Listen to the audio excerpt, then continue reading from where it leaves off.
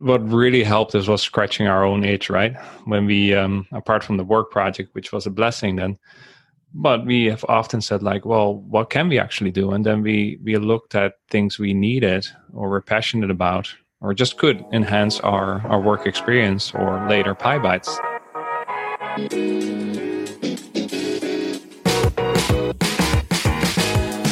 Hello and welcome to the PyBites podcast, where we talk about Python, career, and mindset. We're your hosts. I'm Julian Sequeira. And I'm Bob Belderbos. If you're looking to improve your Python, your career, and learn a mindset for success, this is the podcast for you. Let's get started. Welcome. Today, we wanted to quickly talk about a topic that we keep getting lots and lots of emails about. Bob, what's that? Tutorial paralysis. Or tutorial purgatory. It's called different things. Paralysis. I don't know where the purgatory one came from. Anyway, so this is a topic that we keep getting emailed about. Everyone's engaging with our emails about it. We thought, why don't we make our very first episode on the podcast about this major problem that everyone seems to be having? And I think the first way to really talk about it and dive in and relate to it is to share that we cop it all the time. We suffer from tutorial paralysis. We have before, not so much anymore because we're aware of it, but it is something that has been a problem for both of us quite a lot, and especially as we were growing in our careers. Isn't that right? Yeah. So what is tutorial paralysis really, right? It's kind of sticking to the books, the courses, the theory for too long, right? Exactly. It's just being to the point where you're so stuck on these things, on learning the next big thing and reading the next book, that you don't actually get anything done. And when it comes time for your New Year's resolution, you realize, well, did I actually learn data science, or did I just read 10 books throughout the year? And it can be really disheartening. It can really lower your motivation. Yeah, and the paralysis part also indicates a little bit of fear, like jumping into the pool, right?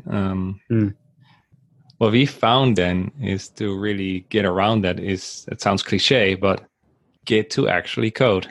Read the books, but do that in parallel. It's an interesting thing, right? I mean, we spent our entire childhoods, whatever, when we went to school, and whatever schooling we had, it was always through reading books, through taking video courses these days.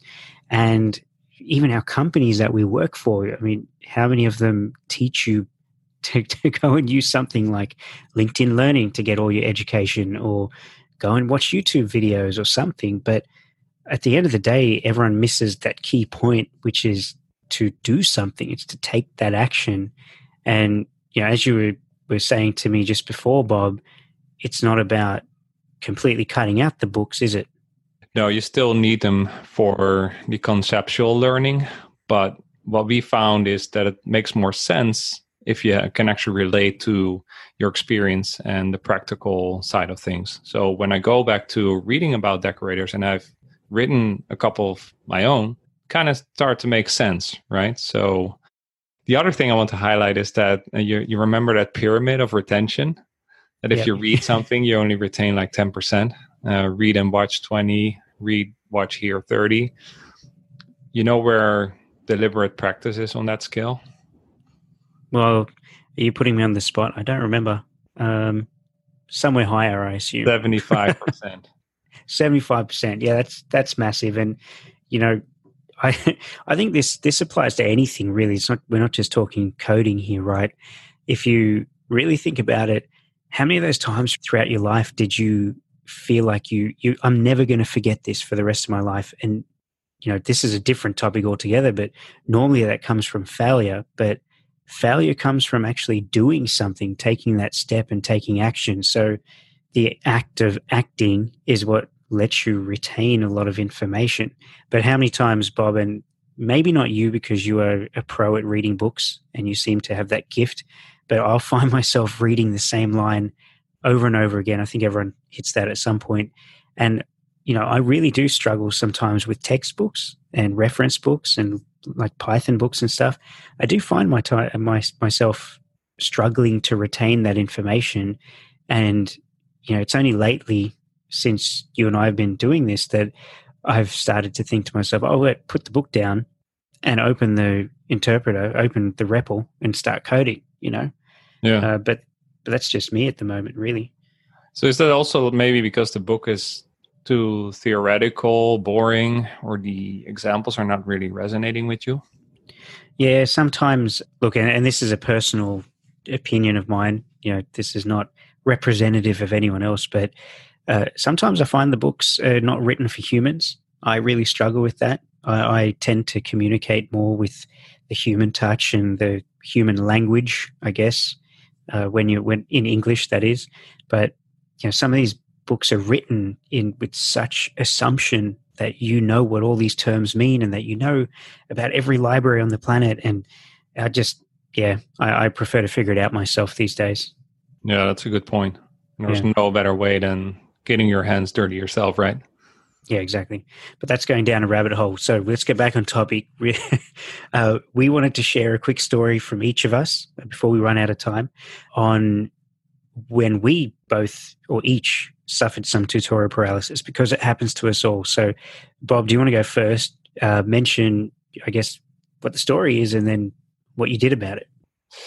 Yeah, I think it was early on in my career when I had to make a web app, and I definitely was reading 2, 3, 4 books about PHP, JavaScript, and sometimes I still have that. Like, I need to finish that book end to end. Even now, right after having written a bunch of practical apps.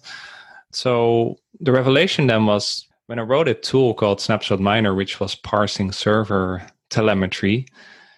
I had this very concrete goal and I had to make it happen. And all of a sudden I was writing spaghetti PHP code. And it was not PHP per se. That was because I just got into coding. But the good thing of that failing mode was that I started to see the connections of functions and how things tie together, right? And I was still reading my PHP book, but it also started to make more sense as I was doing it. But that clear goal of making that application I had envisioned really, really tied the pieces together. That's cool. And I think actually that's the project I think you were working on when we first met over chat at the company. So at the company that shall not be named. They can dig that up on the internet. That's Googleable. The thing I want to bring up, though, that I just want to touch on, Bob. So you mentioned, you were reading all the books, you were researching and everything. You're in that tutorial paralysis, but it only started sinking in and making sense when you worked on the project. But what is the difference between, say, making that step to work on a project? Because that's a dedicated project that you had to make for work. You had a goal, you knew exactly what it had to do, but not all of us have that project. So I guess what would be the alternative? Well, even a simple calculator, for example, I mean, it has been built hundreds or thousands of times, and it might be boring, but it might not be so boring because you still can challenge yourself to make a class or break it out into functions. So there's a lot with boring stuff that you can make it interesting. Actually, you know what I like about the calculator, and I think this is important about any project that you want to take on to try and sink your teeth into, is it has to be something that's usable by you. Yes, I know all of our laptops and computers have a calculator built in, but it's going to be that much sweeter when you're using something that you made. So, if you can't have a project like this program Bob was writing for work, come up with something that you can find useful. I think that's the key, right? It's what really helped us was scratching our own itch, right? When we, apart from the work project, which was a blessing then, but we have often said like, well, what can we actually do? And then we looked at things we needed or were passionate about or just could enhance our work experience or later PyBites. And we came up with scripts. For example, when we did the 100 days, that script a day, a lot of like, what do we need, right? What is painful? What can we automate? Yeah, that's it. I remember writing something that did some FTP automation for me. I mean, it was just simple FTP command scripted in, but it solved a problem I didn't realize I had till I was looking for it. So, Yeah, there's the encouragement there. You remember the when we did the 100 days, we had our GitHub markdown file with the log of every day, and we had an automation that would grab the tweet. So if we didn't deliver on time, it would just tweet out a blank tweet. Yeah, so that can make it fun, right? Well, that was also like essentially our accountability partner script. It held us accountable. If we did get the project work done, it'd embarrass us on Twitter. So there you go. But yeah, I was just going to say that's a nice segue into my story, because my example is of when we made the 100 Days of Code in Python course. That course, it really stretched me at certain points. There was, I think that was when I really started to dive into Flask really deep, or deeper than I had needed to before. And there were certain aspects where I was struggling to understand it. And I remember just reading tutorial after tutorial on the internet, because I didn't have any books on it. I had, very limited. I really struggled with some of the YouTube content that was available at the time. And I was just reading nonstop, and I was getting stressed out. I think at a certain time, and, I'm always blunt and honest in these things, but I was falling behind with the schedule that we had set. I remember that. And then that just started spiraling. I started feeling bad. I felt guilty with you and Mike about not keeping up. And then my confidence was taking a hit. And you can see all of this just spanning from the fact that I was stuck in what I now recognize as being, tutorial paralysis. And the way I got out of it was to just start working on the code for the actual course. And knowing that I had to present something, knowing that I had to teach something, and I had to, I guess, encourage people to code a project as well in the same technology in Flask. That was what forced me to code. And so a lot of people don't have that little thing that's forcing them to go get away from the book, to get away from the paralysis, and to actually do something. So I was lucky that I had that to force my hand. And when I started coding, things started making sense, because I wasn't following a tutorial. I was making something for myself. I was like, well, I want to make I think it was a BMI calculator, body mass index, right? Remember that. So I just wanted to make something simple and at the time I was like, I want to calculate my BMI. And that worked out well. So I stole that from you for one of the bites, I think. My BMI calculator. Did you use it? Yeah, not lately. Oh, yeah. It took you a while to answer that. I know where I stand. But anyway, having a deadline is definitely helpful, right? And of course, is a bit extreme. But even if you don't have a deadline, then accountability partner or committed to the world, like saying that you're going to do it, can be a nice way to pressure yourself to actually deliver. Yeah, that's it. And we'll talk about those concepts a bit later. But for now, anyone out there who's listening, stuck in tutorial paralysis, or don't even know you're stuck in tutorial paralysis, look at what you're doing. Analyze your situation. One of the greatest ways to tell is, well, what progress have you made?